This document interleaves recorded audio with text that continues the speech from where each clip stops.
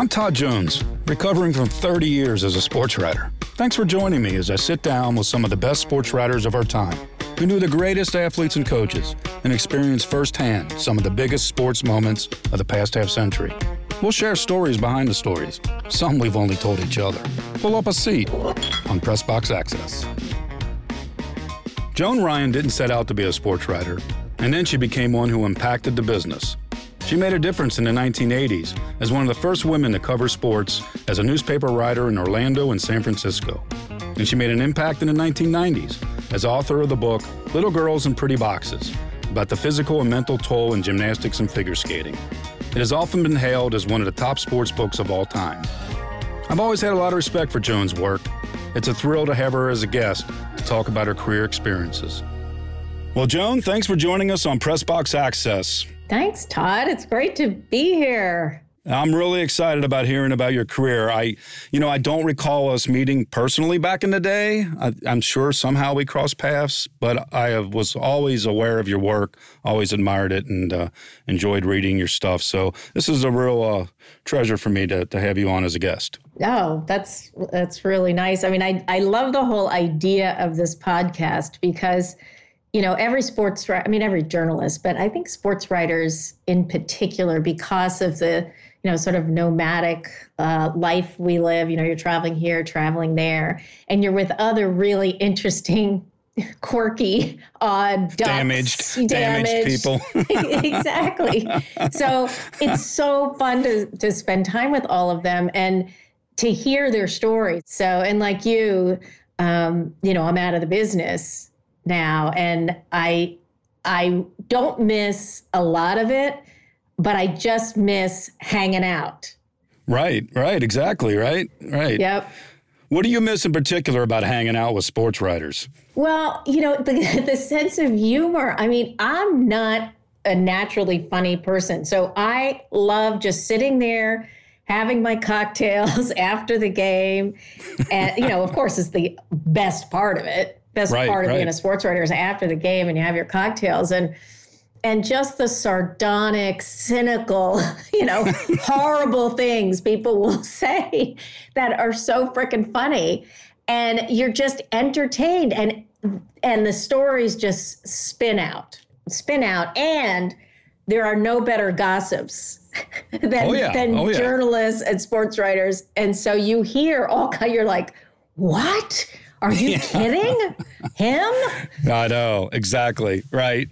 Well, you've had a well-rounded career as a journalist and not just in sports. You've written 5 books, including Little Girls in Pretty Boxes, which is one of the all-time great sports books, and we're going to get into that. And you won a boatload of awards. I have to say, you're the first guest on this show who can say they won the Edgar A. Poe Award. Yeah, and of course, I thought, like everybody does, it's Edgar Allan Poe, right. And it's not. It's a famous journalist from back in the day. So, right. I think most people think, I got it for writing mysteries or something, but... Well, I never won any kind of Poe Award, although I will say that, though the real Edgar Allan Poe could relate to me because I covered a lot of NFL games in Cincinnati and Cleveland. So, all the dark times we had there. So. That's right. So you've done a lot of things behind a keyboard, but, we're going to take you back to your days in sports, back in the 1980s and the 90s, primarily in San Francisco. But I kind of wanted just to start at the start. Let's go back to Florida, your days at the Orlando Sentinel. How did you become the first female sports writer at the Orlando Sentinel, I think in 1983? Yeah, it was probably 83. And I was, right out of college. I mean, I graduated in 81 and, had an easy time getting a job at the Orlando Sentinel. I think I graduated on Saturday, started at the Orlando Sentinel on Monday. Nice. Because I wanted to be an editor. I wasn't a writer. And the reason I wasn't a writer was that I was painfully introverted. And really? It doesn't show, I know. So anyway, I'm at the Orlando Sentinel, very, very introverted, loving being in the office, doing my little work. And I thought, well, if I'm ever going to move up in the newspaper business, I better have some writing experience, under my belt. And so you were a copy editor at the start. I was a copy editor at the Orlando Sentinel. And and I was a copy editor for what they called the Little Sentinels, those sort of sectionalized parts of a paper where it's Volusia County and this county. And so I had one of the counties. And, you're writing about the, rubber chicken circuit and no sports. It was all news. So I just thought, well, I thought that the most fun thing to write about would be sports. So I mentioned this to a colleague one day, someday, I'd like to maybe, try my hand at writing and, maybe write sports. Well, like within a week, the editor of the paper, did you ever meet Dave Bergen? Yes. He was like kind of this legendary editor who was a total nut job, but really great editor and very progressive. And so he heard about this young woman on the, Little Sentinel desk who wants to write sports. All of a sudden, I was in the sports section as a copy editor again. And then they sent me out to do a story here, a story there. And it was traumatic for me, to go into the, Tampa Bay Buccaneers locker room and, different things like that. But, you do it. And after a while, you kind of say, this is kind of more interesting than sitting at a desk all day. Yeah, right. So that's how I ended up being a sports writer. And I always expected I would go back to news. Mm-hmm.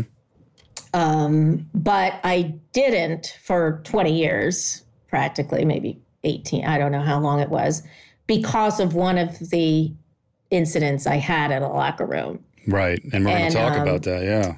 Yeah. So that happened. I was maybe 2 years into, not even a year and a half into being in the sports section. And I still hadn't covered a lot of games. And because I was low man on the totem pole, I'm getting the sidebars.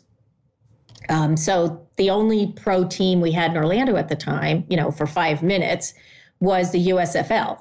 Right. The old United States Football League from the 1980s. Yep. And this is like, I think we're going to talk about this in March of 1985. You were at a game between Orlando and the Birmingham, let's see. Stallions. Oh, yes, the Birmingham Stallions. Because you always want a football team named the Stallions, yeah. Right. And so you're this young, introverted, shy woman in this football world, this, this male-dominated sports scene, and you have to go into the locker room here. What the hell happened? So I'll back up just a little bit. I'm sitting in the press box, of old Orlando Stadium, which was sort of like what the Oakland Coliseum is now, or what Candlestick Park was. And you're sitting there, and I know by halftime what my sidebar is, which is about Joe Cribbs, because he was the one NFL player, I think, on their team. Yeah, the running back. Running back, very good NFL player. And he broke his wrist or something by halftime. So I go up to the PR guy for the Birmingham Stallions and say, look, I just have to interview Joe Cribbs. Can you bring him out from the locker room? Can I interview him outside?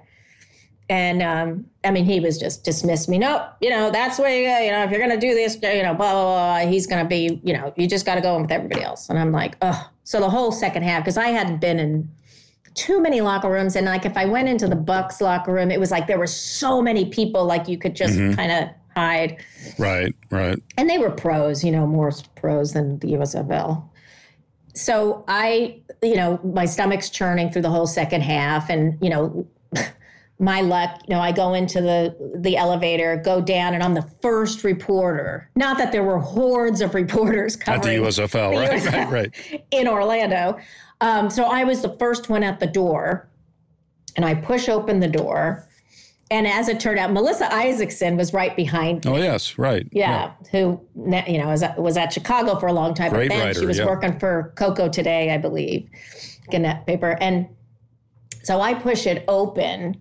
And Todd, I'm sure you'll remember this, as is the case in so many of those old locker rooms, where the door was that you entered, on one side were the lockers, and on the other side were the showers. So you're walking right into this stream of naked guys going back and forth from the locker to the showers and back again. And it's just totally chaotic. After a football game, it looks like a plane has crashed. And if it's the road team, they're trying to get the hell out of there, racing around. It is crazy. It's crazy. And they're taking the tape off, throwing it, throwing their jerseys and their jock straps and, everything's flying through the air. And so I walk in and there was a couple of seconds of, they're just yelling at each other and laughing and doing that. And then like silence, like total silence. And then this huge eruption. Everybody's looking at me. They're yelling at me, what are you doing? And then bullying me, like the whole thing. And of course your brain just sort of shuts down because your heart is beating. So, and then I feel something on my ankle and it's starting to move up my leg. I had a skirt on, move up my leg. And I look down and, there's a row of lockers right next to me on my right side and a bench in front. And there's a big old football player sitting on that bench, bent over with one of those long-handled razors they use to cut off all of the tape. Right. Mm-hmm. Around his ankle. So he was doing that, and he decided to take the handle of that razor and start moving it up to the hem of my skirt. Oh. And so at that point, and I'm just saying, where is Joe Cribbs? Where is Joe Cribbs' locker? I just needed to talk to Joe Cribbs.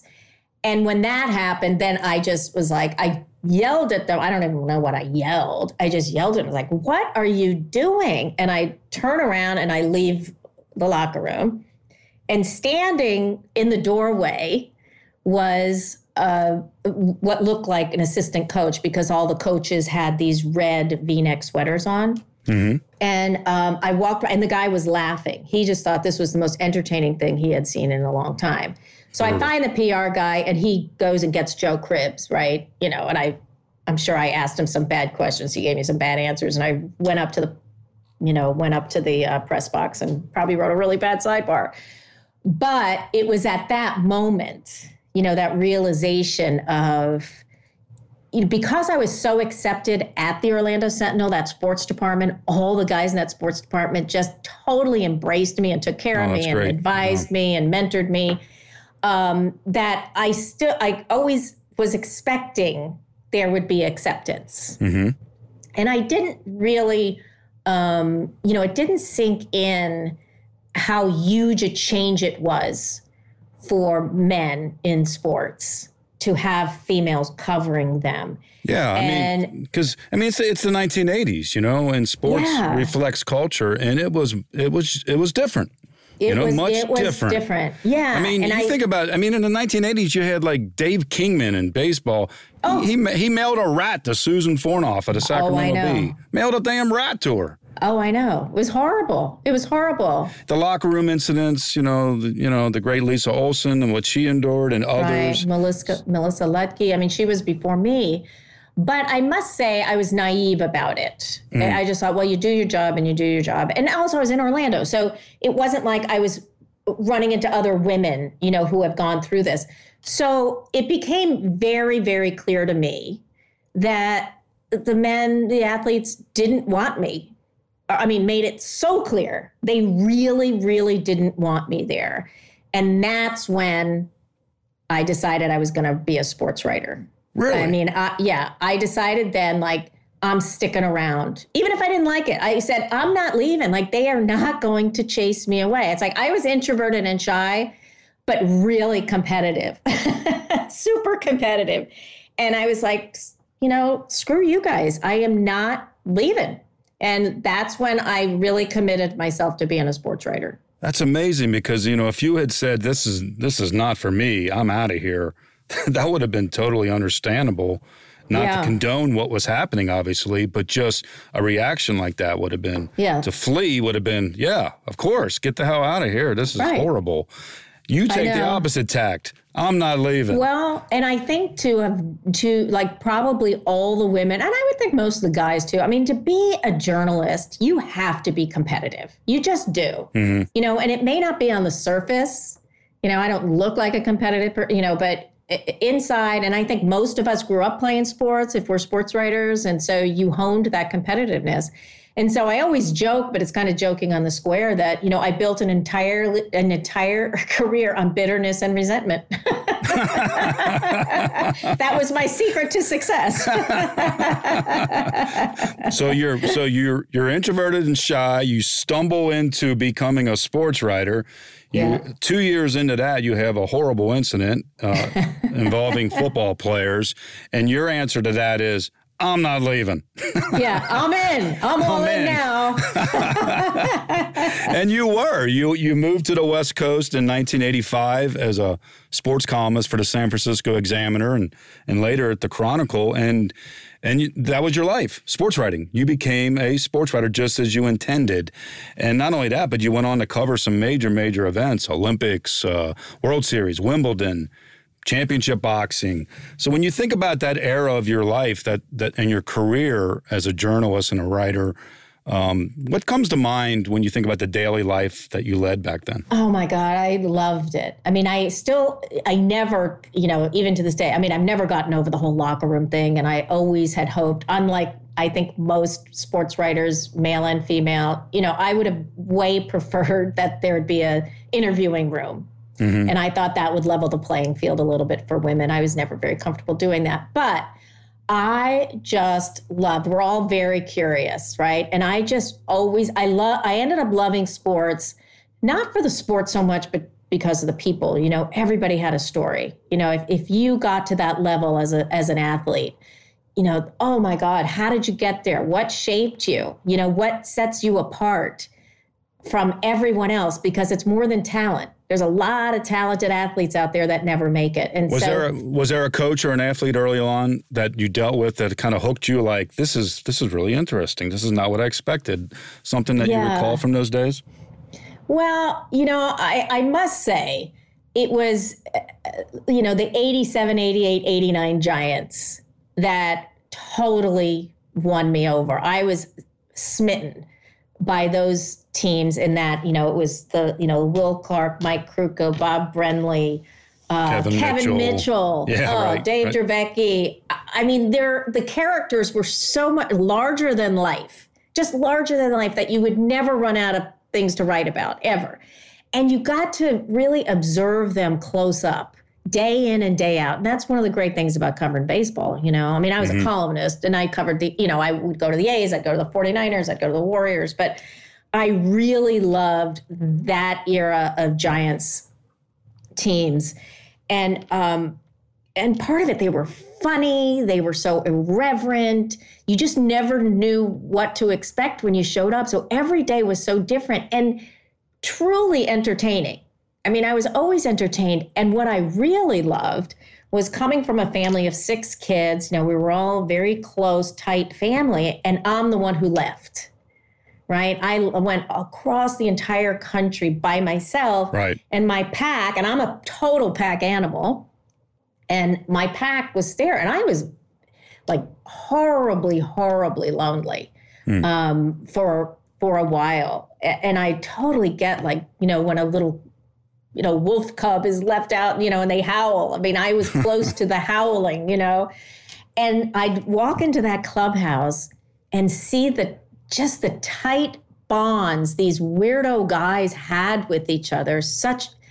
It should have been a really fractured clubhouse, because you had, black players, urban black players, you had Southern whites like Will Clark, and you had the carousers when they went on the road, and the God squatters, what we called God squatters, like the super Christian John Birchers. Mm-hmm. And you're thinking, this should never work. And they loved each other. And I would go into that clubhouse and just long for that kind of connection that they had with each other. Because it was like a dysfunctional family. Family that, they just loved each other, even when they got on each other. And they had such exuberance about what they did. And they were so funny. I mean, every time you went in there, you just listened to him and you just you wouldn't want to have to leave. Can I just stay in here with you guys? You know? So how did they treat you as a female sports writer? Any differently? Did you have problems with them at all? With a couple of players. I mean, some of the real Christian guys, I mean, fairly politely, you know, would say, well, I'm not going to talk to anybody, you know, while there's women in here, you know, whatever. But then the other guys would set them straight and say, you know, come on, don't do that.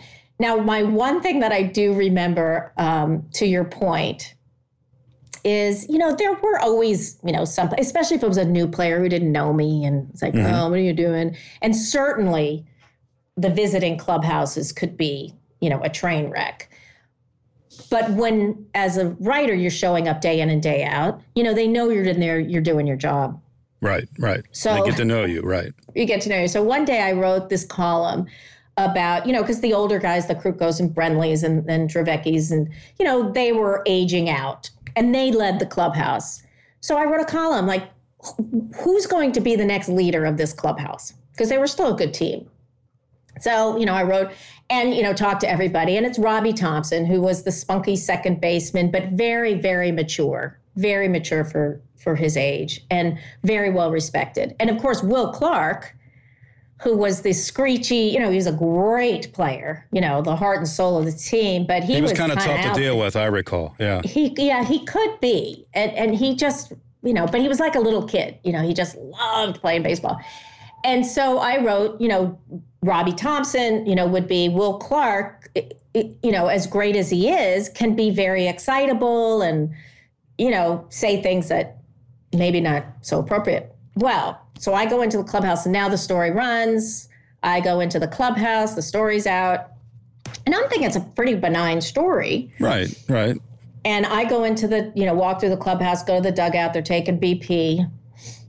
Will Clark is out on the field, catches sight of me and runs to the dugout to scream at the top of his lungs, "What do you mean I'm excitable? What are you saying? On the dugout?" He's proven it. Yeah, exactly. You know, I am, you know, I'm not a good enough leader. Blah, blah, blah, blah.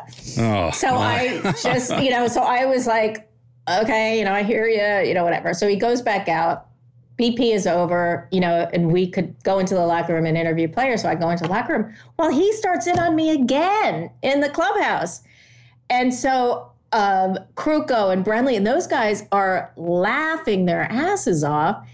And so I talked to one of them, you know, right after, and I was just beaming. And he said, "What are you smiling about?" And I said, "You know, that's the first time anybody yelled at me in a locker room for something I wrote, not just for who I am."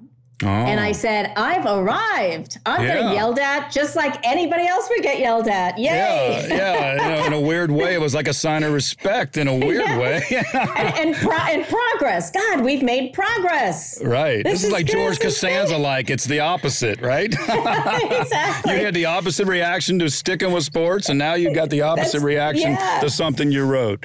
Right. No, it was great. Yeah. And, you know, Will Clark and I, you know, became great friends as we are to this day, but it's just so funny. And that's what's so fun about being in that kind of environment, that kind of atmosphere. There's almost this intimacy that you develop with people because you're around them so much. Right. The key word is access, right? You're with them like all the time. You're with them. Right. Exactly. And you get to know them, and you know, you develop these relationships that are very odd relationships because there's obviously a distance, but they're a relationship that is certainly closer than if you covered politics or you covered business. Yeah. You know, the relationships you develop in sports are different and really rewarding and rich in ways when, you know, like you wrote a lot of takeouts, you know, that you're peeling the onion. Like, who is this person really? Yeah, we're all playing pop psychologist, right? We're all trying to do Frank DeFord, but we can't be Frank DeFord. Yeah, no, none of us are Frank DeFord, right? But it is interesting to find out who they really are and not just who they seem to be in a uniform out on the field. Right. And that's what I loved. Yeah, and you've turned that into a book, your latest book, Intangibles, about team chemistry, which came out last year. Because now your role now is actually as a media consultant with the Giants, right? I think you've been with the team since like 2008 or something. 2008, this is my 14th season. Yeah, so now you're seeing it. You're seeing it on the other side, right? Which is very interesting. Yeah, it is very interesting, and also. One of the really great things is that now I can tell players things. Like as a journalist, you're not giving them advice. You're not saying like, what are you doing, dude? That doesn't make any sense. Whatever. Well, it always felt like you're when you're in a locker room or around a team like that, I always felt like I was in a laboratory. That I was watching an experiment going on. And, and it is, your book is about that, team chemistry, this idea that how all these different personalities and talents and beliefs outside of their sport, how do they all mix together? I know. And I was just always fascinated by that because, sometimes it clicks, sometimes it doesn't click at all. And for you spent the past decade kind of looking into this idea of team chemistry. Tell us a little bit about the book project and how that came about. I think it came about because of the 1989 Giants, right? Exactly, Todd. It definitely did. I went to, having covered them and, 89, for those who don't remember, they, won the National League pennant and then the earthquake after 2 games of the World Series and, 10 days off and then, and then the A's just swept them. But that was, that remarkable team we were just talking about. And so 20 years later, they're having their 20th reunion out at, what is now Oracle Park, the downtown ballpark for the Giants. And they had the big tent out back having this big reunion. So, of course, I go and because I'm working for the Giants now then. And, you could see it in their faces, hear it in their voices. They still loved each other. And this was not too much after Moneyball had come out, and of course, all of Michael the front Lewis's office, book, Michael Lewis's, great book, and all of the front offices now, had these bunkers filled with Ivy League, eggheads. Everything was analytics, and team chemistry was dismissed as just this myth. It was something that, a lazy rationale for why an underdog team won. So when I left the tent that night and I'm driving home and I was like, there's something. There's definitely something beyond analytics. But I never really thought about what is team chemistry? So, I set out, I didn't even know if I was going to do a book. I thought it probably could be a book, but I thought it was really going to be about the 1989 Giants. Yeah, look what happened. And that, there goes 10 years. Yeah, there goes 10 years. And so I started looking into, just trying to answer, does team chemistry exist? If it exists, well, what is it? And then how does it affect performance? Because why even talk about it if it doesn't have an impact on performance? Right. And 10 years later, I have this book. Yeah, it's a great book, too. Because it really taps into this idea that it's hard to quantify something like team chemistry. Yeah. But, you've got scientists and everybody else talking about it, not just athletes and coaches, because not everybody believes in this idea. But no. Do you think your experiences as a sports writer, formed the base of what you ended up producing as a book? Totally. Because, and I'm wondering if I imagine you've had the same experience, and you kind of alluded to it earlier, that, there are some teams that just have that something going on. And then there are some teams that it just never quite works, even though they have the talent. And, one of the things that I found, there's certain counterintuitive things, like I assumed that, going out to dinner and stuff, all of that stuff, created the chemistry. If you just hung out together, it created the chemistry.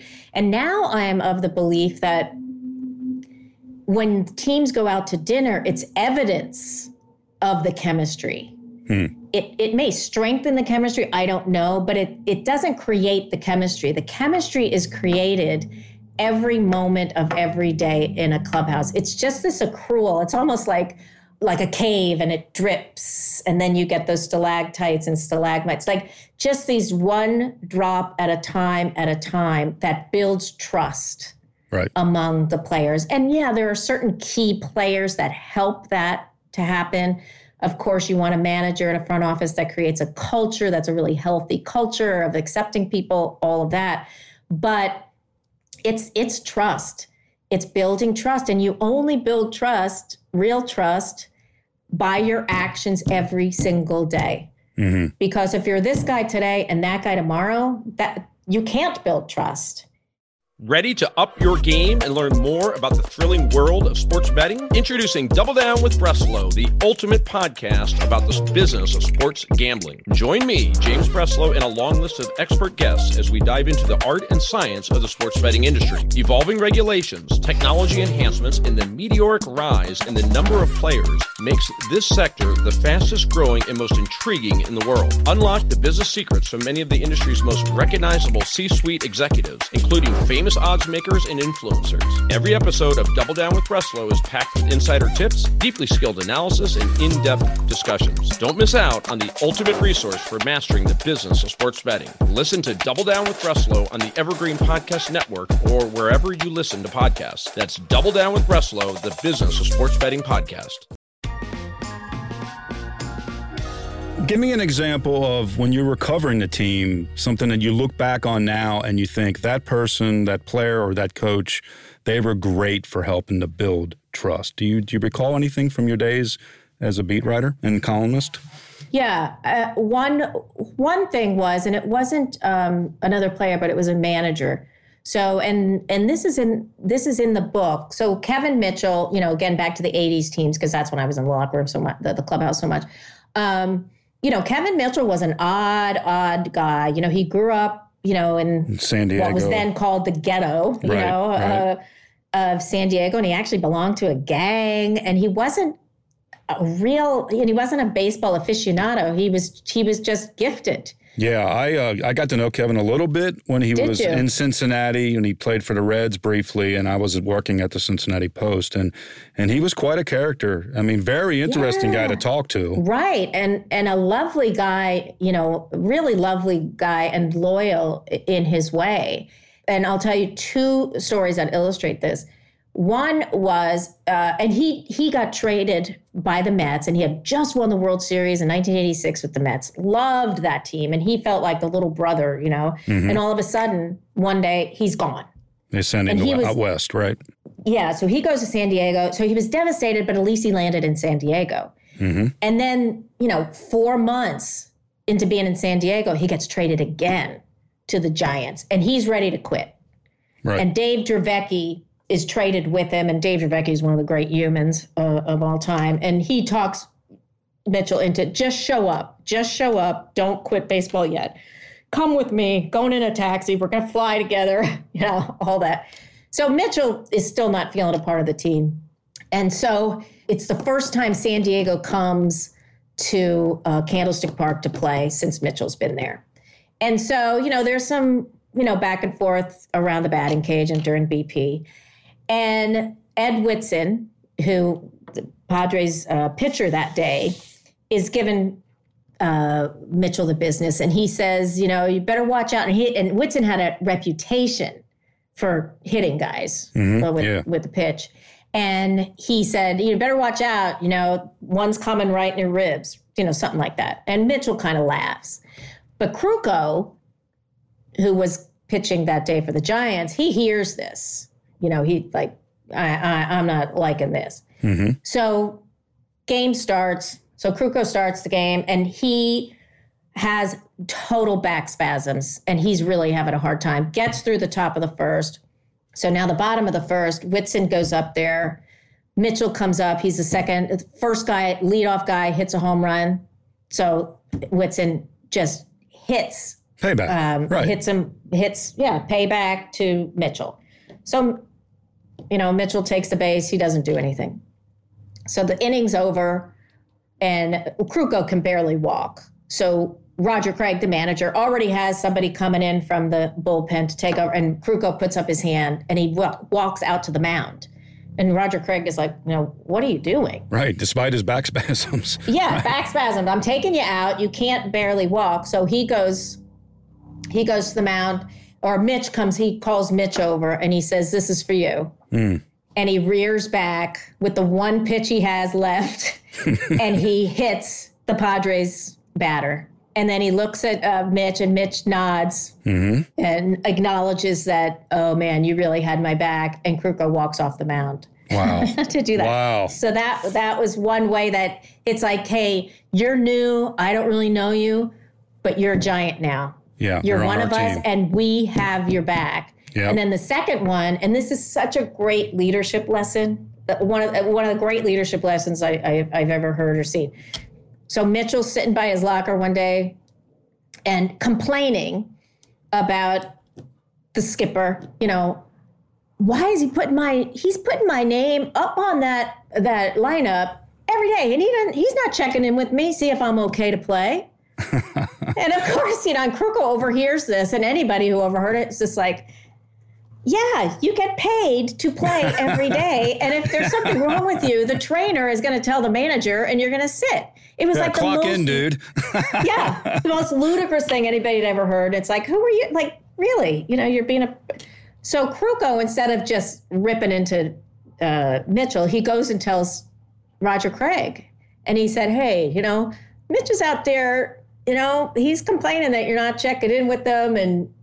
And Roger Craig could have just said, well, too bad. Right. See you later. Right. Instead, he went out there. He said, Mitch, how you feeling today? And Mitchell said, well, I got a little this, I got a little of that. And Roger Craig says, Mitch, we need you in there. Everybody plays better when you're in there. We gotta have you in there. All right, Skip, I'll play. And Roger Craig did that every single day. Really? It took 2 minutes out of his day to go and check in with Kevin Mitchell to get the very best performance he can get out of his player. Some of the players, he's coddling him. And Roger Craig said, if the coddling gets him to play better, I call that good managing. Right. He knew what button to push, right? He knew what button to push, and you have to treat them all the way they need to be treated. Right. And it's no skin off Roger Craig's nose. Yeah, and there's probably guys on the team that Roger just totally left alone because he knew to talk to them might have messed them up. They just wanted to be alone. So of course, I know. And I thought, God, that's great that you didn't have to be like, hey, just get out there. You're getting paid a lot of money, and Well, those are the types of things that you observe as a writer who is there every day, and you do talk to people, and sometimes it's not even quotes, you're just talking to them, getting background, learning about what is going on around here, getting some context. And if you had a good relationship, they would educate you. So you were accurate then, right? I mean, in some ways, we're just trying to be accurate. And I think the people who understood where the writers were coming from, were very helpful in that regard. They were. And, to talk about trust, man, we had to build trust with them. If they didn't trust us, they weren't going to tell us anything. Anything. And also, if you did say something negative about them, as we all had to, because if they screwed up, you're writing about it no matter who they are, they understand that you weren't throwing them under a bus. You were reporting on what they actually had done. And they're going to give you that benefit of the doubt. It's like, I trust that she's not out to get me. Yeah, there was a center for the Cincinnati Bengals named Derek Brills, and Derek and I used to have these off the record conversations about politics, and we were from different spectrums, but we would just good naturedly, get on each other about this or that, and then after a game, if the Bengals gave up 6-7 sacks, and I went to Derek Brills for a quote, he knew I was doing my job, and I didn't mess around. I asked him what happened. Exactly. He, fulfilled his obligation as, somebody trying to talk to the fans through the media. and we moved on. But it became something that was built away from the scenes, away from the public record. And I think that's something that I know I treasure from back in the days, because you had the time to build rapport and you had the access to build that type of trust. You weren't looking for friends. You were just looking for trust. No, looking for trust. Like, I'm doing my job, you're doing your job. Right. And we need to trust that we each have, good intention in doing that job. Well, Joan, that's a great book, and I really recommend folks check that out, Intangibles. You only spent 10 years on it, Joan, Yeah, I don't care about it, yeah. But you wrote another book about trust. When you think about it, it is about trust, and it's one of the all-time sports books, Little Girls in Pretty Boxes, The Making and Breaking of Elite Gymnasts and Figure Skaters. Came out in 1995. And actually, it became something that directly impacted those sports. And it really became something that I'm sure changed your life in some ways, right? Yeah, I mean, it did. I really had no idea it would have the impact and the longevity.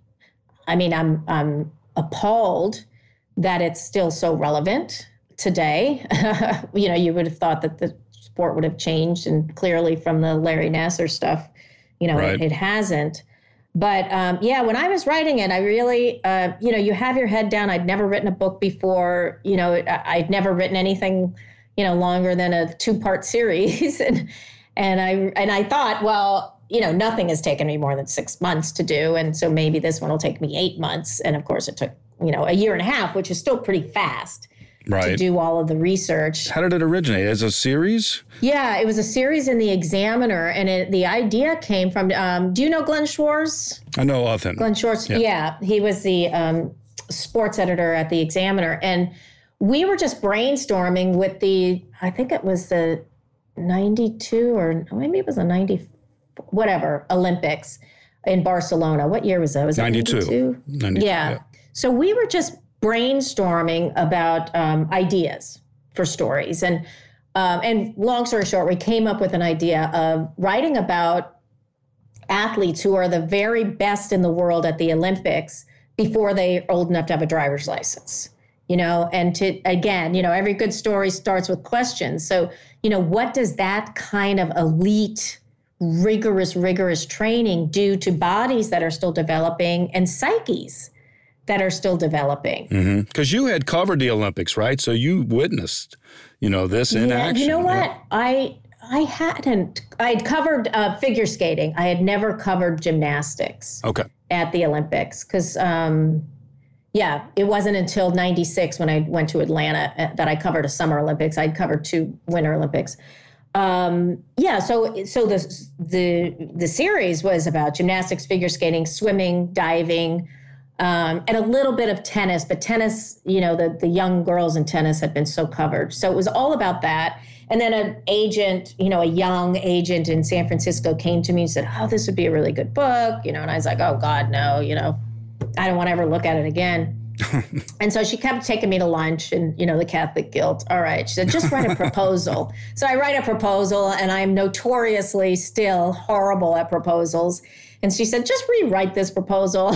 And then, and I was like, God, I really don't want to do this book, but I did, rewrite the proposal. So then she starts sending the proposal out, and here's where that competitiveness comes in again. I started getting reject letters. Reject after reject after reject. And I was like, all of a sudden, then I really wanted to write that book. And that was the key to Joan. Just reject me. Totally reject me. Tell me I'm never going to be able to do that. And then it's like, oh, no, I'm going to do that. And so we did, so then I wrote the book, Well, it delves in. It was an expose that was groundbreaking, diving into the training habits, the abuse, just the dark side of the underbelly of sports. Yeah. And it became a phenomenon. You were on Oprah, 60 Minutes, Nightline, Today Show. You did the whole circuit. The book became a phenomenon. I mean, even now it's still considered. Sports Illustrated named it one of the top 100 sports books of all time. And it was reissued twice, in 2000. And as you mentioned, in 2018. When it originally was published, it did lead to some changes. with like USA Gymnastics, right? I mean, they had a wellness program and supposedly. Right. So what happened? How did this cause all this attention? And yet 2018, this Larry Nassar scandal happens. What happened in ensuing years, you think? Clearly nothing. Clearly nothing. There was one thing that had happened, which was they had a woman on staff who studied, she was a gymnast, former gymnast, and, she was sort of in the medical field studying. Is that Nancy Thies Marshall, I believe? Nancy Thies Marshall, right, yep. Yeah. And so she was the only one affiliated with USA Gymnastics who truly would even talk to me. I was the devil. And so we talked about things. She recognized that everything I was writing was, spot on and it was accurate and all of that. And so they went to her after the book came out and said, let's put out a manual, a wellness manual.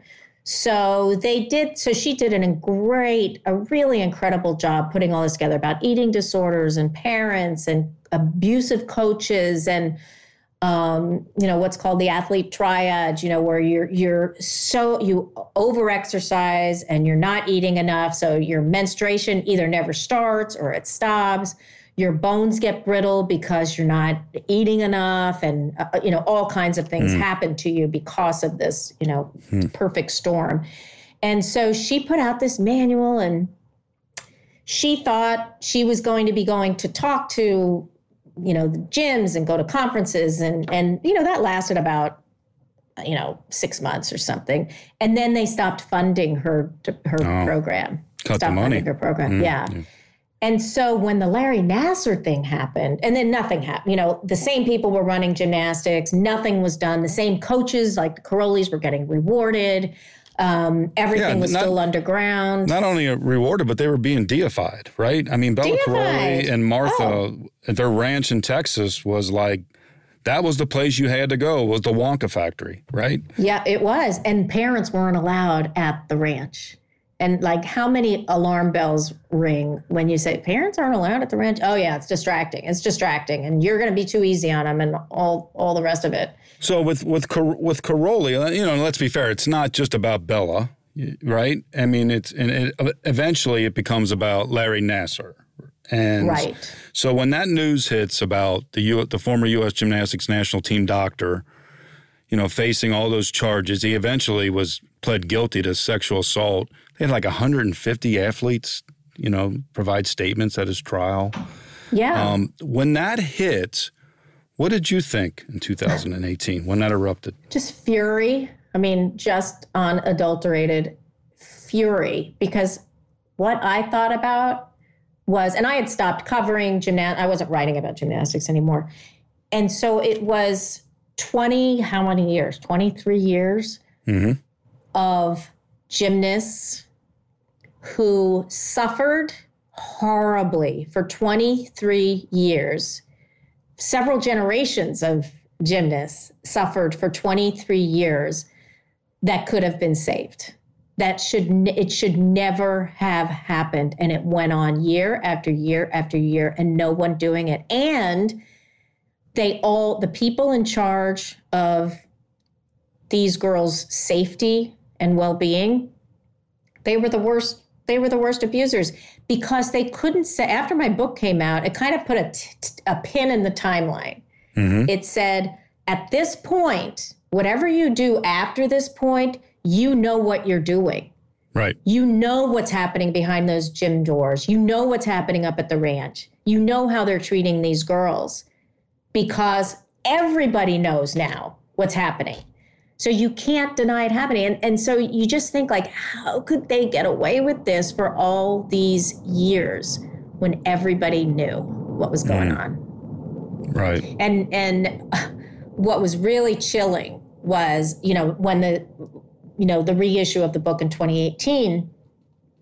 So I wrote a new introduction to it, taking into all this, my mind's blown that this is all happening. And so I called Nancy Thies Marshall, and I just wanted to find out, well, what did she know about after all these years? Did she keep up with what was going on and what happened to her program? Because I just, kind of walked away from everything. And I tracked her down at a Christian school up in Oregon, I think. And I called her and I said, Nancy, and she said, yes. I said, this is Joan Ryan. And there was a silence on the other end of the phone. She said, I've been waiting for your call. Oh.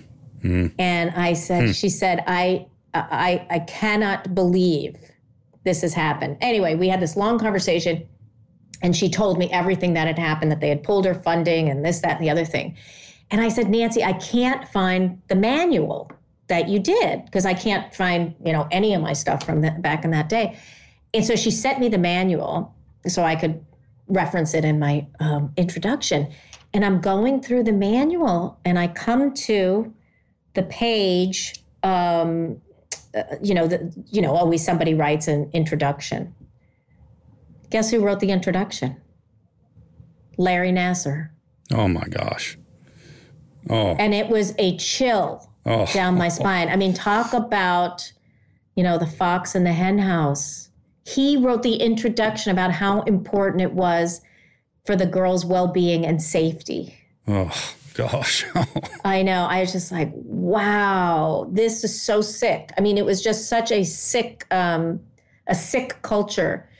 And I'm very optimistic, though, about changes because those gymnasts, more than any athlete I've ever met or spent any time with, they are so laser focused and driven about what they do. Right. And a lot of them, are now beyond gymnastics. And as you said, that 150 of them, which I think swelled to even more. I think by the time, everybody kind of checked it, it was like 200 and some, girls who have now, come out, Simone Biles among them.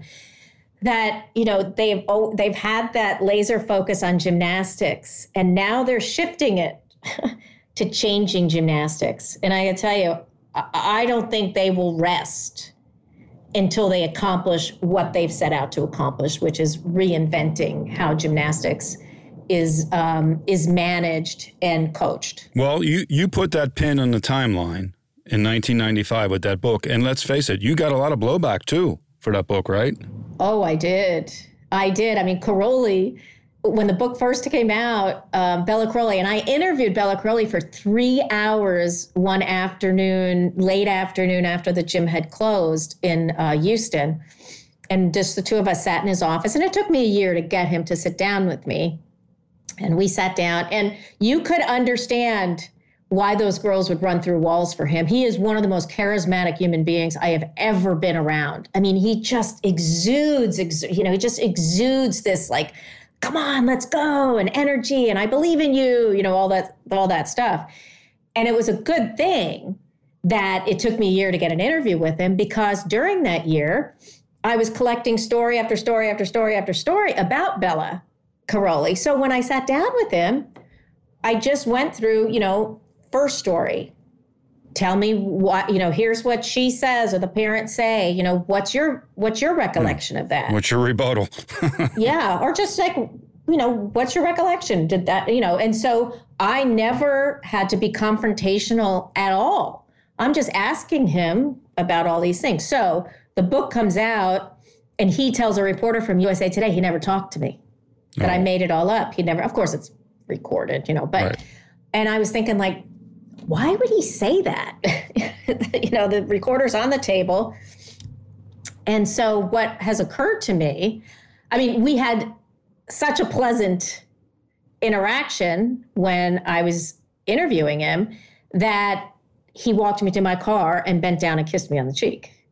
And I was like, I felt like Don Corleone. The charmer. Yeah. Oh. Yeah. Right. So then I was like, okay, why is he telling the USA Today reporter that I didn't talk to him?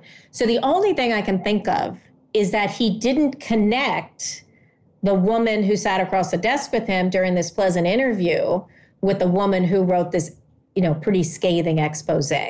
And he dropped it. He didn't continue to insist that I didn't talk to him, but that did get into USA Today, Did you ever talk to him years later? never. Bella or Martha? No, never crossed paths with him ever again. Now, I did have the, lovely experience of covering the Atlanta Olympics. And of course, I was going to cover gymnastics, because the book had just come out, the year before, and the paperback was now out. And sitting in a big press conference, the first press conference of the entire U.S. gymnastics team, sitting up on the dais and taking questions. And I usually don't ask too many questions, but I did have a specific question that I don't remember now. And so I raised my hand, to ask the question. And you could see from one side of the panel to the other, like, that's her. And it kind of went down from one to the next, to the next, to the next. That's her. And so I was like the devil incarnate, with the gymnastics team. So that was actually fairly amusing. So you had the biggest voice there. Yes, that's great. I've never thought about it that way, Todd. I like that. Well, you put the pin in the timeline for that whole sport and the culture. And, I'm a big believer in sports reflects culture and can impact it too. We are in the Me Too movement, and things have changed much for the better. And I'm sure you must feel, pride in being a journalist who made a mark with that. And let's think about it. You were at the forefront with a lot of other women in the 1980s, late 70s, 80s, who broke down the barriers for other women's sports writers and sports media people. What does that all mean to you? I mean, the fact that when you look back, you didn't spend your entire career in sports, but what does it mean to you that when you did focus on sports, that you had an impact on that world? Todd, I mean, the older I get and the farther away I am from that, because when you're in it, as when you're covering sports, I mean, you're just immersed because you're going from one thing to the next, to the next, to the next. And you're not stepping back and looking at yourself. You're just in it. And so you don't really... you're too busy. Yeah, you're too busy, and you're like... Too busy, too tired, you're running, you got deadline, it's just too much. And, there's other women doing it, and so you're just doing your job. Like, you just don't see it as more than that, because it takes up a lot of your time to just do what's in front of you, much less be thinking about anything else. So now that I'm farther down the road and, mentoring, young women, I am, and I'll say this, I mean, I'm really proud, really, really proud that I was a part of that wave. I'm really proud that I didn't walk away when it would have been very easy to walk away. I'm really proud that I, stuck my neck out and wrote Little Girls in Pretty Boxes, because it was controversial. I wasn't really aware how controversial it would be, but it's spending a career, and this is why it's so great to be a journalist. If you choose to use your platform the way most of us do, is the greatest part of being a journalist is that you get to stand up for people who can't stand up for themselves. You get to speak, for people who nobody listens to. And when you can look back on your career and you can point out that, there was, this, and this. And most of the time it's small things, you write about, some guy who's gotten cheated or somebody, something has happened to them, and they're just that little voice that all of us are in our real lives. But as a journalist, you can choose to do something about it. And so I'm really proud that I made the choices that I made. Well, you certainly had an impact, and outside of sports too. I mean, your series on the amputees in the Iraq War won the Poe Award. You did great column work, at the Chronicle, Metro columns and features. You've written 5 books. You've had quite the career. And then those 20 years or so in sports, again, you were part of the scene who made a difference, and that's really cool. Well, Todd, I love the fact that you've researched all of this and you know all of this. That's a really, really wonderful thing. And number 2, just to allow me to remember and to talk about it, it makes my day. I'm going to have a really good day. I'm going to be beaming for the rest of the day. Nobody's going to know why I'm beaming, but I really appreciate having me on. I really appreciate it, Todd. It's meant a lot to have you on Press Box Access, Joan. I really appreciate your time, and best wishes to you and your family. Thanks. You too, Todd. Thanks for listening to Press Box Access. You can find us here with a new episode every other Wednesday. If you enjoyed this episode, please be sure to subscribe and follow us on Apple Podcast or on your favorite podcast app. We'd love for you to review us. 5 stars would be nice. Follow us on social media. Drop us an email at pressboxaccess@gmail.com. And be sure to spread the word. Everyone is welcomed here. This has been a production of Evergreen Podcast. A special thank you to executive producers Michael D'Aloia and Gerardo Orlando, and our audio engineer, Dave Douglas. I'm your host, Todd Jones. It's closing time. Rock on.